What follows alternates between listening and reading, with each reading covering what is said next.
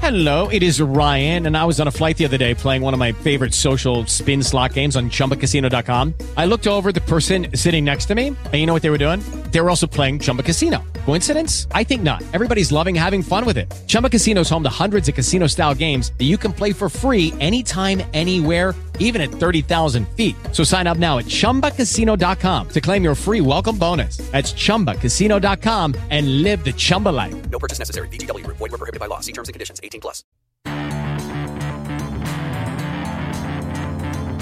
For the fans, by the fans, this is the Non-League Football Show, and I'm Tim Fuell, back with another hour of non-league views, news and insights. Flying solo today, but there's much to keep you entertained. 3 managers for you, one with a title already under his belt, another in a tight race as he goes for back-to-back promotions, and one manager who has carried the burden of promotion favourites all season and could finally seal it this weekend.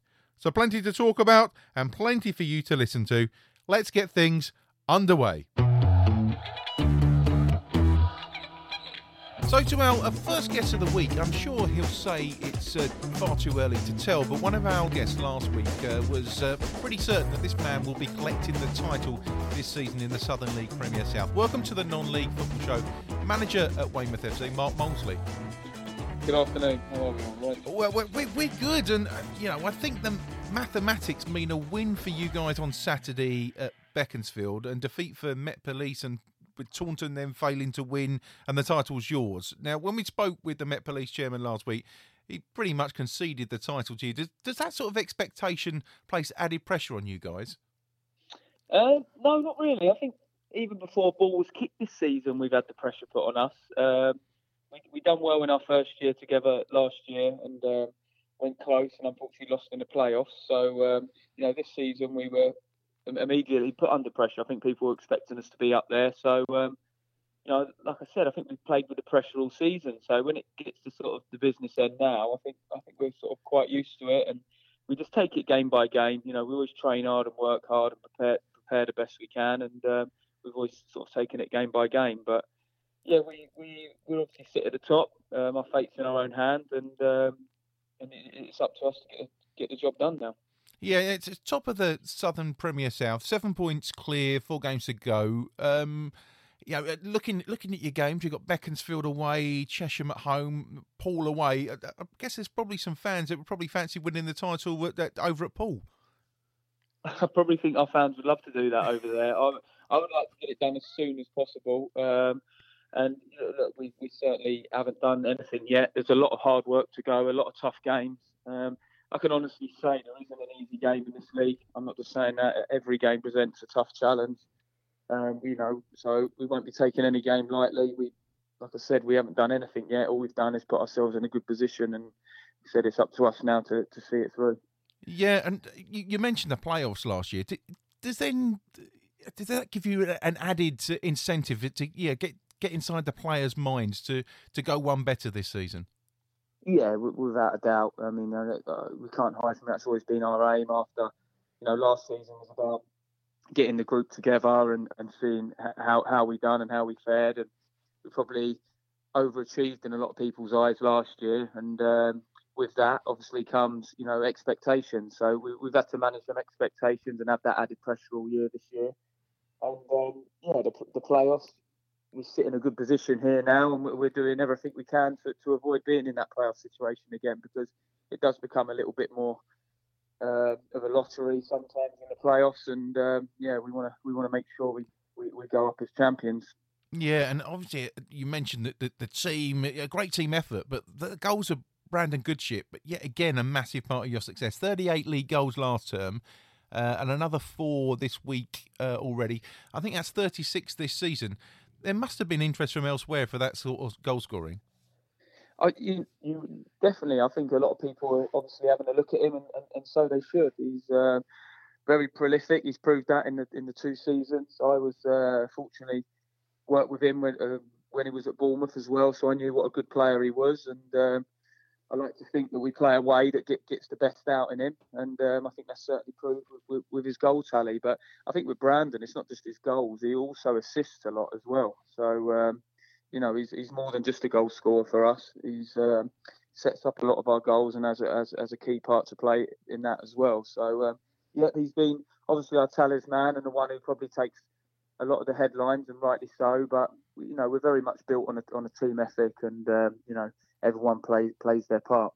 Yeah, you mentioned your time at Bournemouth there as well. You started off, you're coaching there in the academy, still there, and that's the day job. I think they sort of all blend into one. There's often much debate in non-league about the disconnect from pro clubs, even when young lads are loaned into the non-league game. Do you see it differently? Is there a vital crossover for the two to work together? I think so. I know from just my experience at Bournemouth how good the non-league game's been for helping develop our talent. It's such a good grounding for them. I think with the non-league game's getting better and better. I think the academies are getting stronger, which means that they hang on with the players a lot longer. There's a lot more good players coming through, and there's not enough places for them. So they're dripping down into non-league and making non-league even stronger. I think with the introduction of better pitches and things like that, I think you're starting to see some really good talent down there. And I'd always be the first to champion non-league talent, and it's a great place to look for professional clubs. I mean, I come out of non-league myself, and it's such a good grounding for me, and it gave me all my experiences that I learned from non-league stood me in good stead. Yeah, you had a great career as a player. Starting off non-league, as you say, Hayes, Cambridge City, Aldershot, Stevenage Borough, Grays Athletic, England C as well, and then Football League with Bournemouth, Aldershot, Plymouth, and Exeter. Yeah, was management always the next step for you? I think when I was younger, I always probably thought, I wouldn't mind having a go at management. Probably my naivety probably felt that I could probably do it, but it wasn't probably till I started coaching really that I realised just how little did I know and how much I had to learn. But fortunately, I was very lucky to get back involved with Bournemouth, and they've obviously educated me, and I learned so much. There are so many good people to learn off of there, and just feel that I got a good education. I probably had a little bit more focus and a little bit more of a plan behind me if it did come up. And the Weymouth job, they approached me to see what I thought, and so I went to an interview because I thought it'd be a great experience. I weren't expecting to get it, but luckily I probably done quite well in the interview, and they liked what they heard, and they gave me a chance, which I think the board at Weymouth were very brave in doing that, because I don't think I was the fans' choice at the time of being an ex-player. I think they'd gone down the ex-player road a couple of times before, and it hadn't quite worked out, and they felt they probably wanted someone more experienced at the helm, which is completely understandable. But I felt I could provide an environment for younger players to try and get better, and that's always been our method, is that we train hard and we work hard, and we try and make players better, and then in turn, then hopefully the team's got a better chance of getting results. And fortunately, so far, touch wood, we've had quite positive results, and hopefully we'll have a positive end to the season. Yeah, it's certainly looking good. You mentioned starting off in coaching and then moving into management. You obviously see it from, you've got two hats. In your Bournemouth role, it's more a coaching role as a manager. Is there a big difference between coaching and managing, particularly when you're managing in non-league? I think obviously management results need to be instant, whereas coaching you can afford to, as part of development, is that you want them to experience failure and success, and that helps you grow and improve. And unfortunately in management you don't always get that time, so you need to be wary of results. And you need to be sort of get instant results as well. But I've tried to get the balance right at Weymouth. Our first hat was always to try and develop and make players better, because I think that gives you the best chance of getting results. I've been fortunate that Weymouth have given me my first chance at management and gave me, the time to sort of, and the backing to sort of bring in a young squad, because, when I first took over Weymouth, I think sort of 80% of the players sort of, left, and we went down a different route, and we went to the sort of more young, hungry players, and players that I knew would be able to play the way that we wanted to play, and would thrive in our environment. And fortunately, so far, that they've they've equipped themselves really well. But it is difficult to try and get that right. If I didn't get as many good results maybe at the start, I probably wouldn't be standing here now having this conversation. But luckily I've got a few results and brought ourselves a time to try and build what we've been trying to do. Yeah. You started off playing in non-league, so was that then non-league management? Was that always likely to be the way that you went? You could have had that ideal of keeping it 9 to 5 football and had weekends off. Yeah, I think my wife sometimes might prefer it that way, but I've always come from non-league. It was where I learned my trade through non-league. I've always been used to it. I had a long stint in non-league myself, so I was always used to working and then having the Tuesday, Thursday, Saturday. So I've always sort of had that work ethic and always enjoyed my time. So, but I think when you're a young manager, I think you've got to go and earn your stripes. I think you've got to go in and try and prove yourself. And if you want to survive in football, you've got to build a strong CV and try and get as many experiences as you can to try and make you the best possible coach or manager you can be. And at the moment, I'm so fortunate that I've got 2 roles which I thoroughly enjoy, and 2 roles where I'm learning so much in. It's like I'm at the Oxford or Cambridge University at Bournemouth. Like I said, there's some of my mentors there. I'm so lucky to been in the same room as them and learn off of them. So I'll always be totally indebted to them for teaching me, and always be indebted to Weymouth for giving me the opportunity to practice what I preach. Yeah, and you've got a number of years on me yet, and we spoke with Tom Killick at Paul earlier in the season, and he thought the biggest change in his time in management had been the players' attitude. Now, you're nearer the players' age, but are players different from your time when you were starting out? I think definitely. The game's evolving, the game's changing. You've got to manage people a lot more sensitively, really, now. Back in our day, I think you could probably get away with a few more stern words, but that's the way of the world now. It's a different way, and you've got to move with it. And football's ever changing, and I think that's the skill of management, is learning how to manage people. It's not one size fits all. I mean, every person's different. Everyone has different needs, and it's trying to work out what works best for them players and how to get the best out of them for your team. But I'd say you have to be a lot more sympathetic sometimes with some of these players. Like I said, I think that's just part of society now, not just football. Yeah. They're probably maybe not as mentally tough sometimes as some of the old school players that I used to play for, and sometimes I don't mind sharing a few stories of them, what it's like, and especially the lads at Bournemouth. Like, football's not an easy place. It's a tough place, and it's hard, and you've got to be technically good and physically strong, but you also got to be mentally strong to make it in this game, and you've got to be mentally strong in non-league as well, because working all day and then trying to train and play. The demands are high, and you've really got to be mentally strong, and that's we try and work on that side with our players at Weymouth just as much as we do with the on the field stuff as well.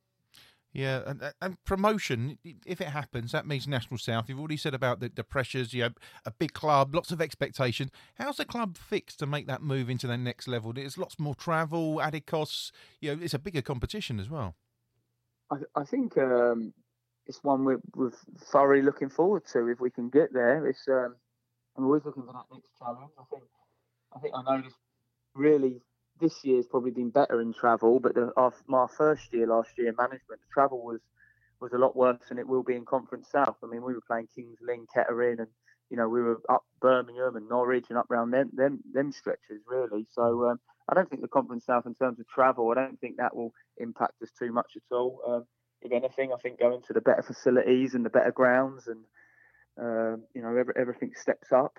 I think, hopefully that challenge will bring out the best of us. But I think our first season up there, we haven't been there for a long time. I think the club, it's probably nearly 10 years since it's been at that level. And I think we're probably going there with probably more of the underdog next year, whereas this year we've been up there to shot down and then probably going up, then you're probably one of the smaller fish to start off with. So, if we can get over the line, then we'll look to that. But at the moment, I'm not looking that far forward. If I'm honest, we're firmly fixed on this Saturday.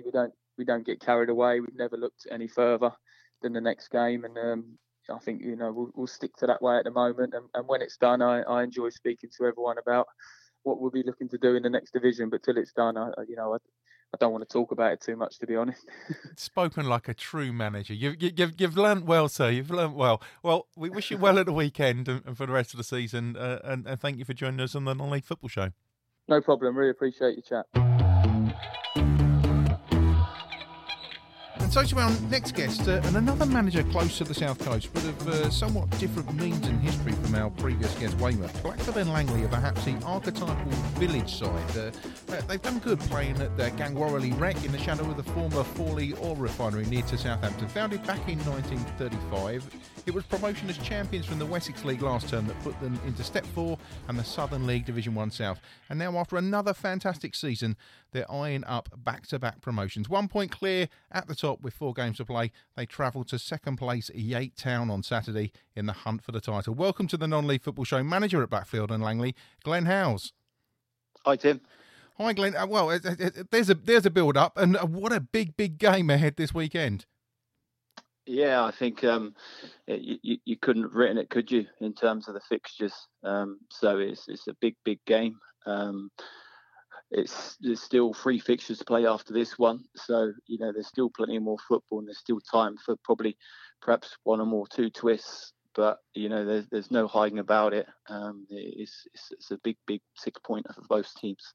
And quite a travel to Yate, and there's quite a few in your division in the Somerset and Gloucestershire area. A fair trek, considering you were in the Wessex League last year, where everybody's fairly close together and sort of knows each other.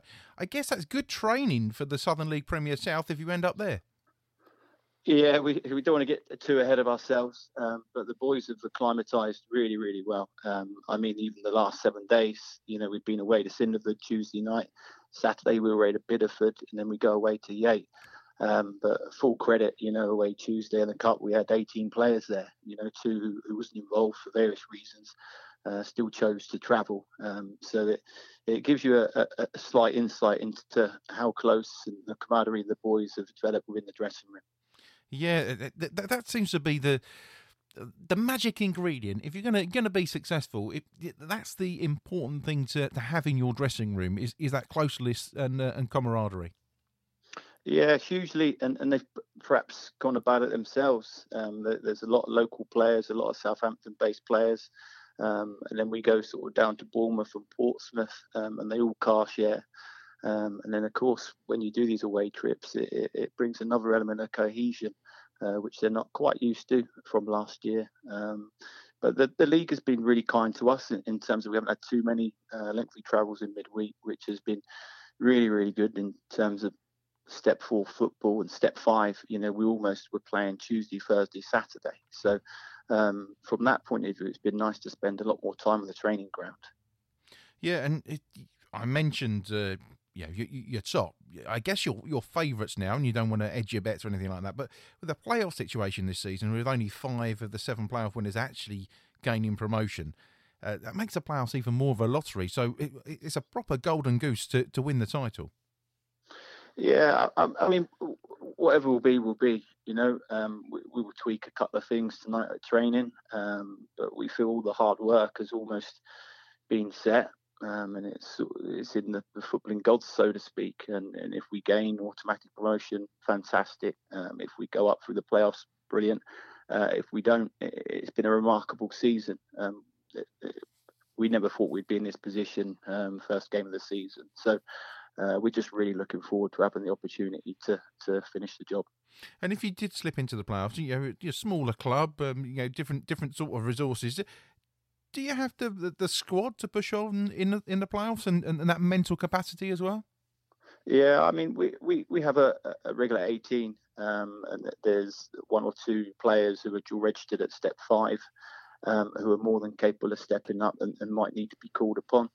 But we'll think about that if it occurs and when it occurs. So first of all, our focus is on Saturday. Yeah, and it's been a great season football-wise, but one as a club that's had a lot of sadness as well with the death of your assistant Chris Farrell. Yeah, I mean, it brings the club closer together. There's no doubt about that. I mean, we all sat around. I think it was February at a committee meeting, and we had the report come back from the league and the ground grading and the amount of tasks and jobs that were being listed. But we truly thought, can we get this done in this short space of time? And Chris was pivotal in that, as all the committee team were doing. And it's a great sadness. It's a huge loss to the club. Even now, it's a big void. And we just hope we can do him justice in terms of going and lifting the league for Chris Farrell, because he I think, devoted 8 to 10 years of his life to the club. And Chris, being Chris, is just a complete unusual character in that was a real football bookworm, from non-league football, Sunday football, to his beloved Wolverhampton Wanderers. And nothing will do him prouder. I know it won't, in terms of us going on from here. Yeah, it was sad. I never got the opportunity to meet Chris, but having spoken to so many people that knew him and just his passion for the game, is one of those special people that you only find in non-league. It's unrivaled. It really is, Tim. I mean, if he was on the phone to you now talking football, it would be immensely longer than the period of time we would spend on the phone. He said he was passionate from Sunday football to local football to youth football to Wolverhampton, and that just shows you what love for the game he had. And in terms of knowing non-league football and players and recruitment, it's unrivaled in this area. So now, many listeners, like myself, will remember your playing career at Eastleigh, Basingstoke, Gosport, Paul Town, and then a horrific knee injury curtailed your playing days. But was management always a thing before your injury? It was always. I think sometimes when you have that position and you come into the end of your career, and it happened, I think, when I was 29, 30, and I was starting to think about elements of coaching, because naturally you get involved in taking warm-ups and other various situations in football clubs. But management was never a huge desire, but coaching perhaps was, and it probably happened a little bit sooner than I anticipated. But I'm a great believer in things happen for a reason, and it certainly got me involved in management and football a little bit earlier than expected from that side of things. Yeah, and then you came in at Blackfield and Langley summer of 2015. I think even then you're just 31. So what sort of targets were you set by the club coming in as such a young manager? I think that we had a chat, and the first season was a free hit, so to speak. They wanted a challenge, but it is and it still remains a very competitive football league, with the likes of Sholing, who we always compete against, and Andover last year. It was always difficult because you have to win the league to get out of it, So it was about development. It was about seeing who we wanted to retain, who we wanted to keep, what we wanted to do moving forwards, which Chris was a big part of. And in the second season, we just fell short. So then the third season, we've had the benefit of playing at St Mary's a few times at cup finals, and then achieved our goal of promotion. So the club are very much on track, and I think reasonably content of where they are from a footballing point of view. Yeah, and what about yourself at targets in management? You've had another great season. Where do you want to go? I don't really think about that too much. As I say to the players, there's been a lot of interest in the players, and rightly so, because they've had a brilliant season, every single one of them, and when they're achieving and doing well, they're going to take notice of scouts and other football clubs, and it's getting to that stage of the season. We just want to finish the season on a high. Yeah, and I did mention the village team at the outset there. I mean, is that a fair comment? Because it's a lovely place to live, and it's a lovely place to watch football, no doubt, as well. But there's not a lot in Blackfield, is there? There's. I like driving through it, not because I like driving through it, but there's some great places around it as well, and it's it's maybe not the hotbed of non-league football that you'd expect for a club being in your position at the top of the table at the moment. It's it's on the cusp of the New Forest, which is a beautiful part of the world, and that's one of the attractions. If you do win promotion, I think that the support base and fan base goes up significantly, and we really hope to sort of welcome these supporters to Blackfield and hopefully make a real weekend of it, and display ourselves in a good light. We know we're one of the smaller clubs in the league, and particularly if we achieve promotion, certainly will be. And it's been a bit of an opener to some of these players going to these teams, because of course there's cities in our league, there's towns in our leagues, so we do have to fight our corner. But fight is what we will do, and hopefully earn the right to be in amongst these teams. Yeah, and how far can the club go? You obviously passed the ground grading, which there was a fair bit of work to be done, and being a local to where you are, it was nice to see that you were able to achieve that. But how far can the club go beyond this?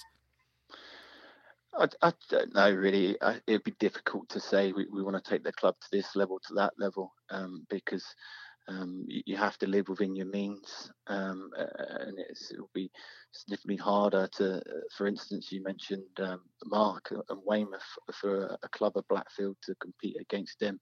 It'd be very, very difficult.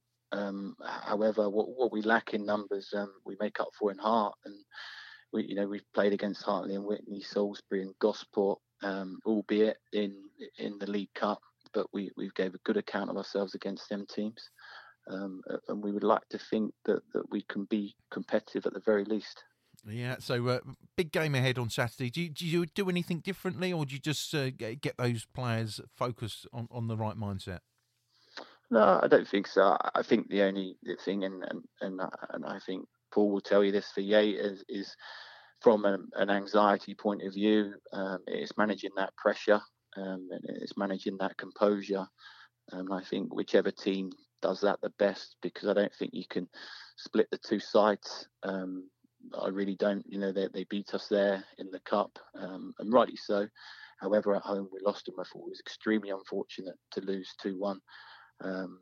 But that's the league. It's very competitive. It's very consistent, and I still feel there's no standout side in the league.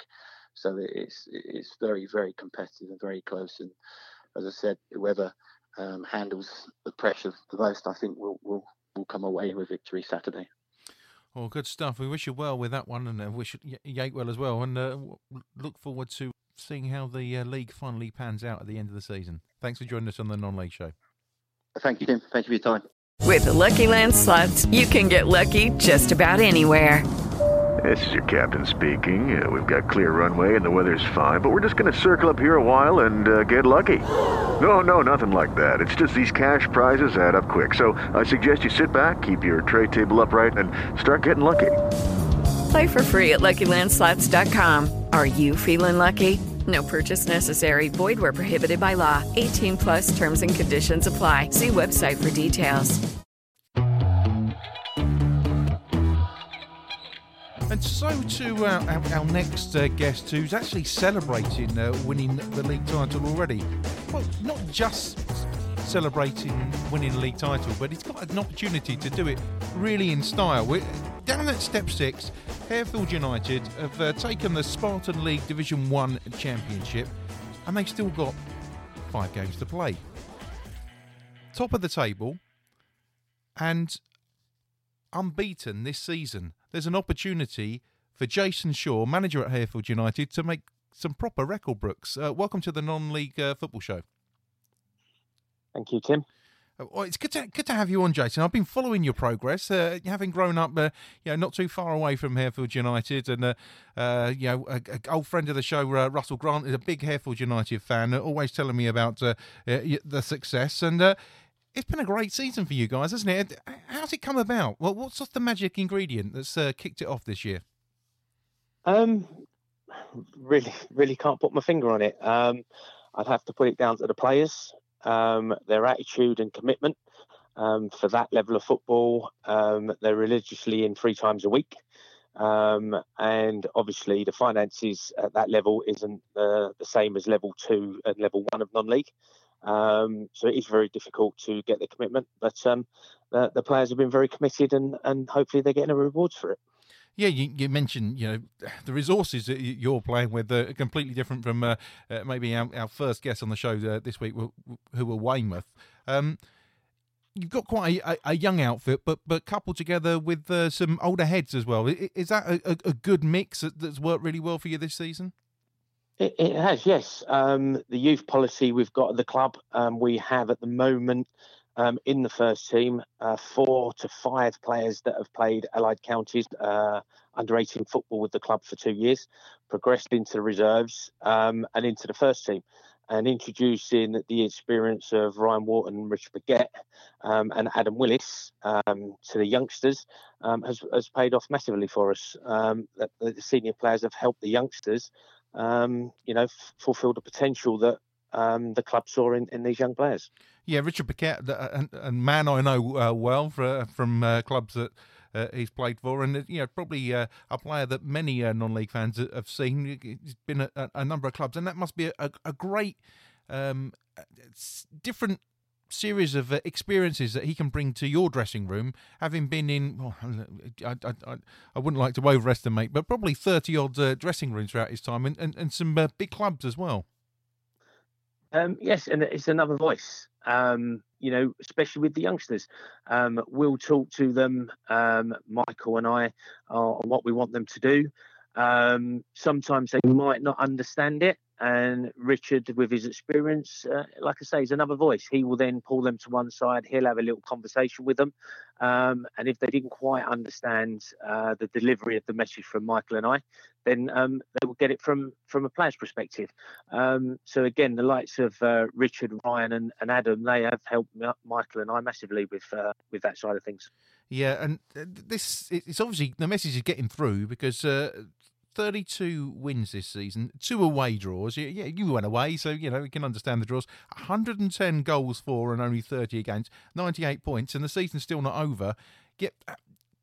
Is there now this extra, the golden goose to go unbeaten? Is that spurring everybody on to even get more out of them as their legs are maybe getting a bit tired as the season's wearing on? It is. With the league being won last week, we had to refocus. Our first objective was completed. And like I say, the boys, despite having won the league, are still in Tuesday, Thursday and Saturday. I've not been given them any nights off, to be fair, and none of them asked or moaned about it. So the next target is to try and remain unbeaten. And then followed by a points tally. I've set them a target to try and reach the 110 that's on the table at the moment. So that's the focus. We're taking one game as it comes, though. So our focus at the moment is Broxbourne, that fourth in our league. So that isn't going to be an easy fixture away to them. And yeah, it's just a case of keeping the guys focused. Yeah, and your last game of the season, Saturday the 27th of April, home to Harefield Town. I believe that the league are going to be presenting the trophy there, but the club's also chosen that to be one of these pay what you want sort of games. So you're keen to get as many people down there and watch the side and celebrate your wins. Yes, again, Harefield is the oldest club in Middlesex, but it's surrounded by a number of non-league clubs. So we're trying to attract more people to the club. It's for me, obviously being involved, but I think it's a great little club with the youth set up from under 6s all the way through to the senior side. We've got 3 or 4 players in the first team, slightly older players, that actually came through the youth section on the Sundays. We've got the goalkeeper Jacob, the captain Sean, and I think Paul Underwood as well, and Steve Green. So there's 3 or 4 that have actually played youth football and progressed through the club, and we just want to give it a little bit more publicity and get people attracted to Harefield, and by pay as you go or pay as you like. Hopefully that's an opportunity to attract a few more local people down. They like what they see, and hopefully will come on a more regular basis next season. Yeah, certainly talking to people in the local football fraternity to Harefield, there's always good things coming out about Harefields, particularly the youth policy and giving the youth opportunity. And you already looking to expand your first team. You're looking down towards those youth team players as to see how they can link up with the first team and move forward into your setup.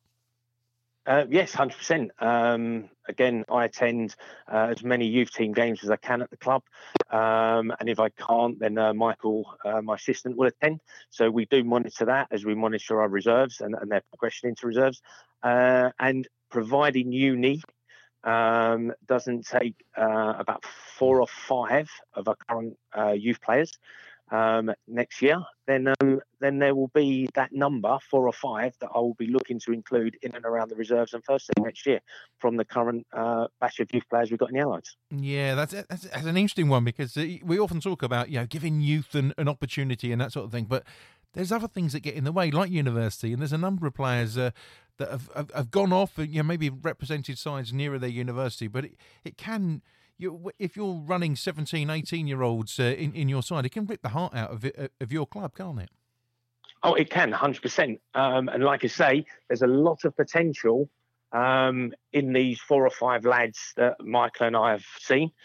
We're keen for them to stay involved with the football club, but obviously their education at this time in life is going to be more important. So we understand we may lose them to uni. If we don't, then they will, I'm sure, make us a lot stronger in depth next season as well. Don't matter how old they are. We've had 2 or 3 already playing the first team. So I think there's some of them that are more than ready. They can't obviously fulfil 50-odd fixtures, but with the senior boys really covering most of next year, if we get injuries, I've got no hesitation in putting some of these boys in if they're around. And back into Step 5 next year, does that help you bring in some experienced players again and just gives you a wider appeal as a club when you're trying to develop and bring new people into that first team setup? Yeah, yes, 100%. You talk to a lot of players and they want to play at the highest level. So the more steps we can climb with Harefield, then the better players we'll attract. And the aim at the club is, yes, we've won promotion back to 5, but we would like to focus on, in the next year or 2, trying to progress to Step 4. And can the club go to Step 4, compete, and maybe further than that? I believe, yes. It's ground gradings, etc., for Step 4, like the facilities, etc. And at the moment, with everyone pulling together, I don't see why the club couldn't reach at least Step 4 as a minimum. Yeah, and as a manager of a club with that sort of ambition and the potential, certainly the potential of the club is fantastic. Does that help you? You're saying Tuesday, Thursday, Saturday. Does that? It's a lot of commitment, isn't it? People say about a part-time club. It's not part-time, is it? You're almost trying to fit your job in around your football. 100%. I'm up the club most times, at least 4 times a week. But that said, I've got my allied manager who runs the under-18s. He also, we keep continuity with him running our reserve side as well. So Derek's involved 4 times a week.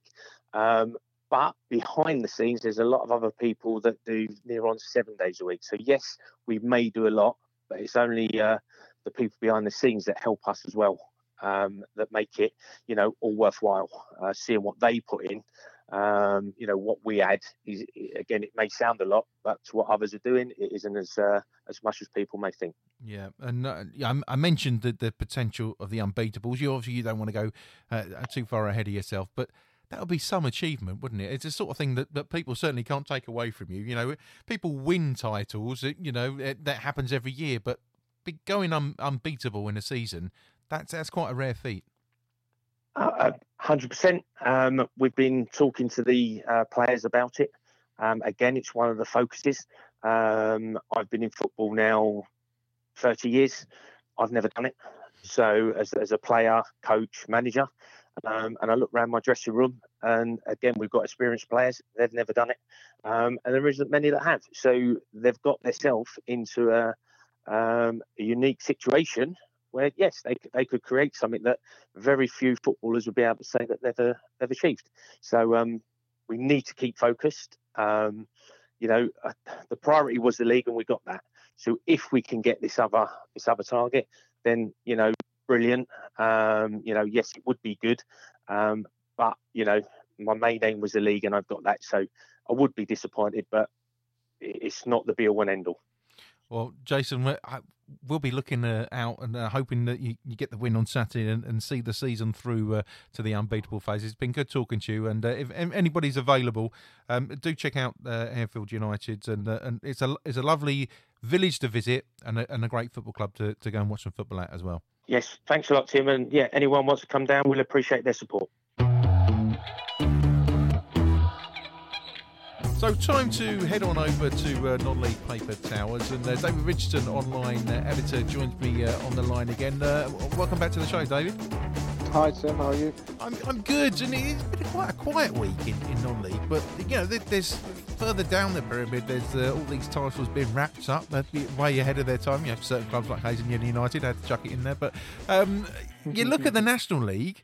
And, well, the proverbial fact paper, but between certainly in the National League at the top of the table there, it's changed hands so many times, and you think Leyton Orient may be gone off the boil, and then they're back on top, 2 points clear, and the season's nearly over.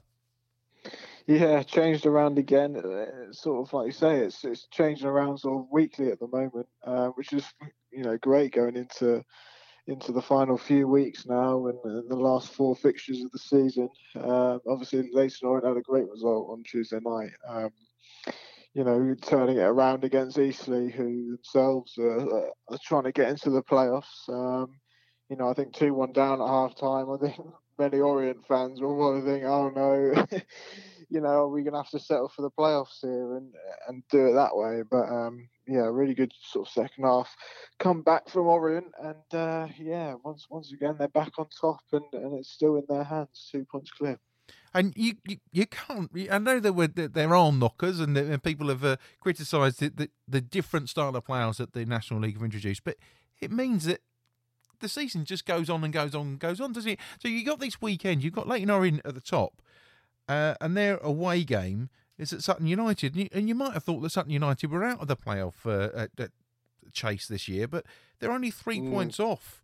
If they win that, then maybe some other results go their way. It makes this a big game for both clubs. Yeah, definitely. Obviously, there's been a lot of sort of talk around that new playoff structure since it came in a couple of seasons ago, but like you were saying, I think it's done really well for the league to keep everything competitive right up until the last, really. Like you mentioned, Sutton still have a chance of getting in. Even Gateshead have, what is an outside chance, but they feel like if they can get 12 points from their last 4 games, then they could well get in there. It does keep the season alive for clubs sort of down to 10th place, really. Obviously, there's always the usual arguments, isn't there, that a team that finishes 7th and might be sort of at least 10 points behind the team in second wouldn't deserve their place in the Football League if they were to go through the playoffs and win at Wembley. But the second and third place, it is based around giving those teams an advantage. Obviously, they have the home tie in the semi-final. They don't have to go through the eliminator round. The only thing I would say is that second place should play the lowest team, whoever gets through. So it's obviously 4th against 7th and 5th against 6th. And second place plays either 5th or 6th. And it could be a case that actually third place has, in a way, an easier tie if 7th place was to get through. So I think second place should always just have that one, have the team who finish lower down. But no, I'm all for the new playoff structure. And like you say, that's not going to be an easy game for Leyton Orient at Sutton. They've had some problems on 3G pitches over the couple of seasons. in this division, and obviously going to Sutton's not going to be easy there. A club that's really established themselves at National League level and are gunning for the playoffs again for a second season. Yeah, the one thing about the playoffs as they work now, it means that no one's cruising once they're in that playoff. So you can't take your foot off the gas because you want to finish as high as possible to get that advantage. And the other game involving those top two, Salford City taking on Maidenhead United in the early kickoff. So we could see another change of leadership before even the 3 o'clock kickoffs.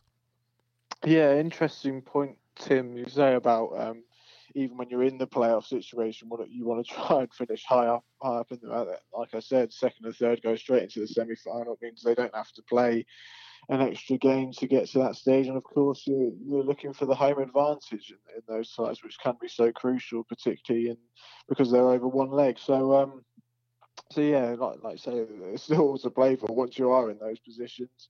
And again, I think with Salford playing first this weekend in the early kickoff, I think Orient will, by the time they walk out at Sutton, they'll know how the table lies, I should think, and what's happened in that early game.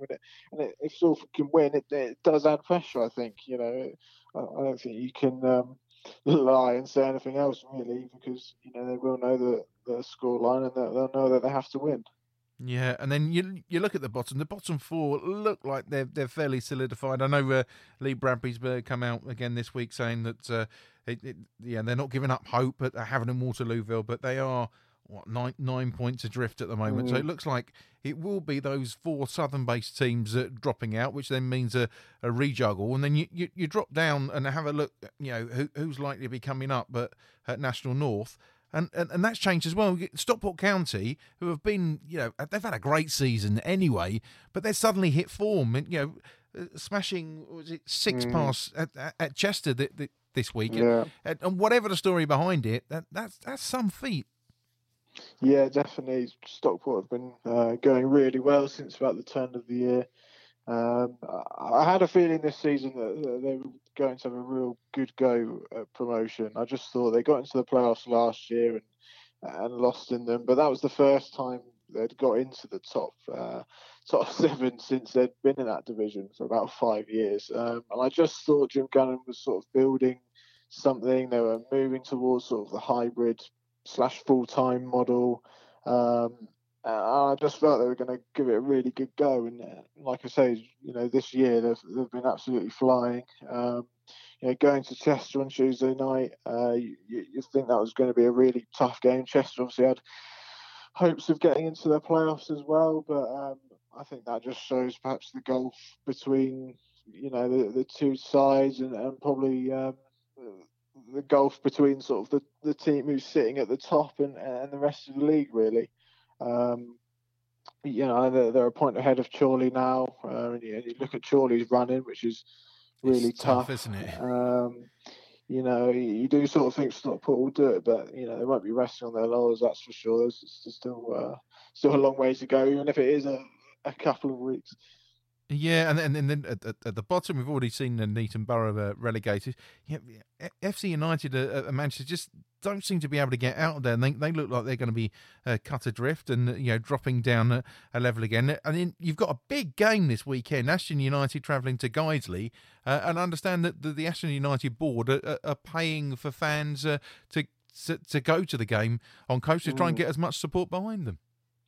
Yeah, it's not a bad idea, really, given the size of the game. It really is sort of a relegation 6-pointer. I think FC United are cut adrift. They've been fighting hard to try and get out of there, but they just haven't quite had the consistency.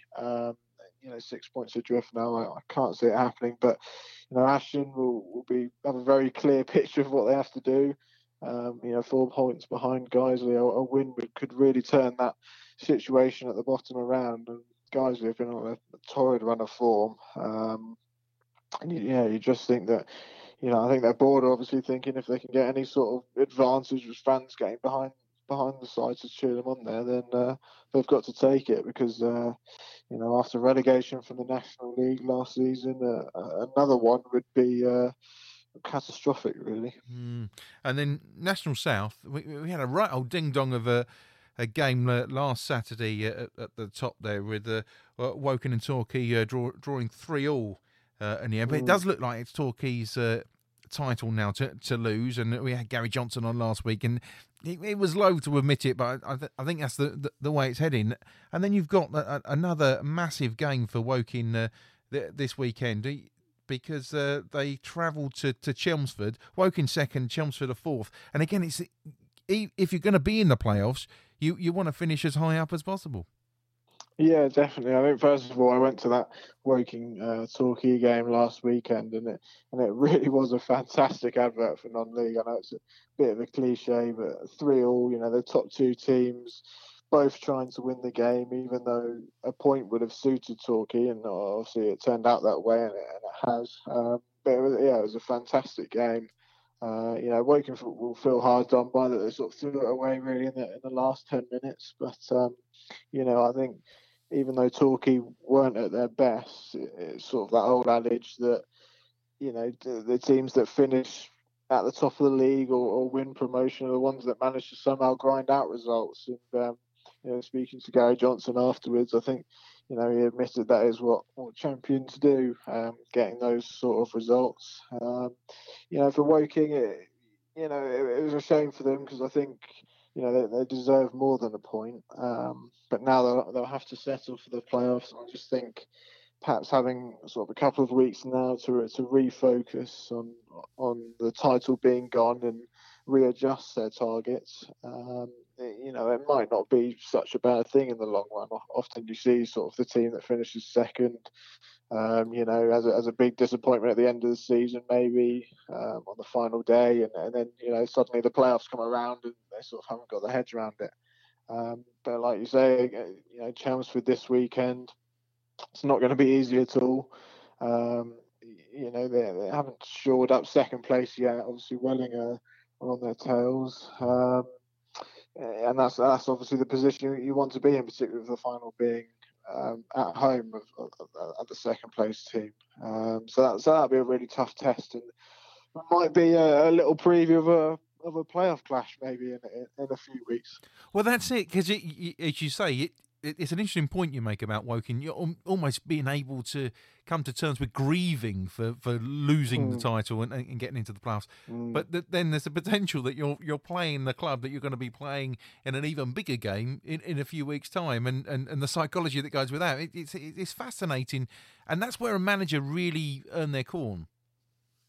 Yeah, they do. I think Alan Dowson's had a terrific season with Woking. When you consider what the club was like when he arrived and no players on the books, and obviously had just been relegated from the National League. Of course, they had the FA Cup run as well to the third round, which sort of almost, goes out a little bit unnoticed somehow. And obviously they lost to Watford in the third round, who are now in the final. You wonder what, maybe they'd be at Wembley in May had they not lost that one. But no, like I say, I think Alan Dowson done a great job there, and he'll have no, he won't be taking these next few weeks lightly at all. Whether they finished second place or not, he knows how difficult it will be in the playoffs, and even against Chelmsford and then Concord in the next couple of weeks. Of course, he lost in the playoff final last year, so he won't want a repeat of that again. So yeah, I think there's a lot for Woking to contemplate in the next few weeks, but it'll be interesting to see how it all plays out. And like I say, you look at that top seven, you probably think any one of those could really win the playoffs on their day. To be honest, it's just over the course of the season, Woking have been a little bit more consistent, and now they really need that in the next couple of weeks.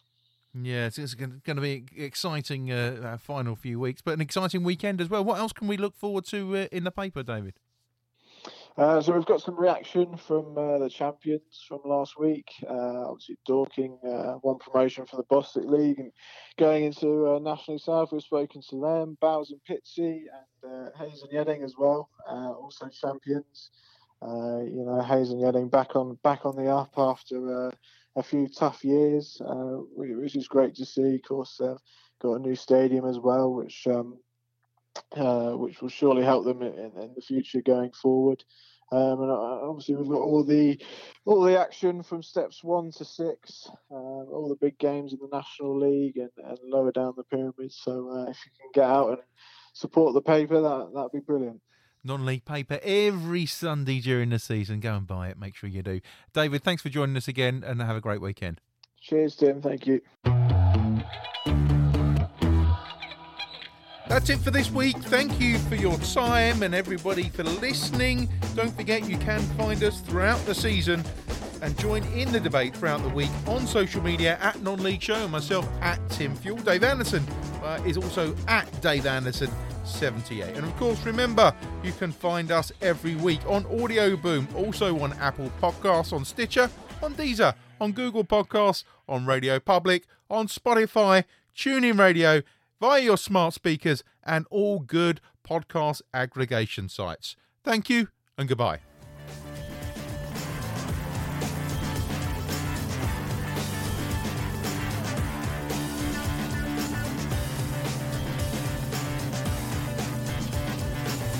Jibber Jabber Production. Jibba Jabba.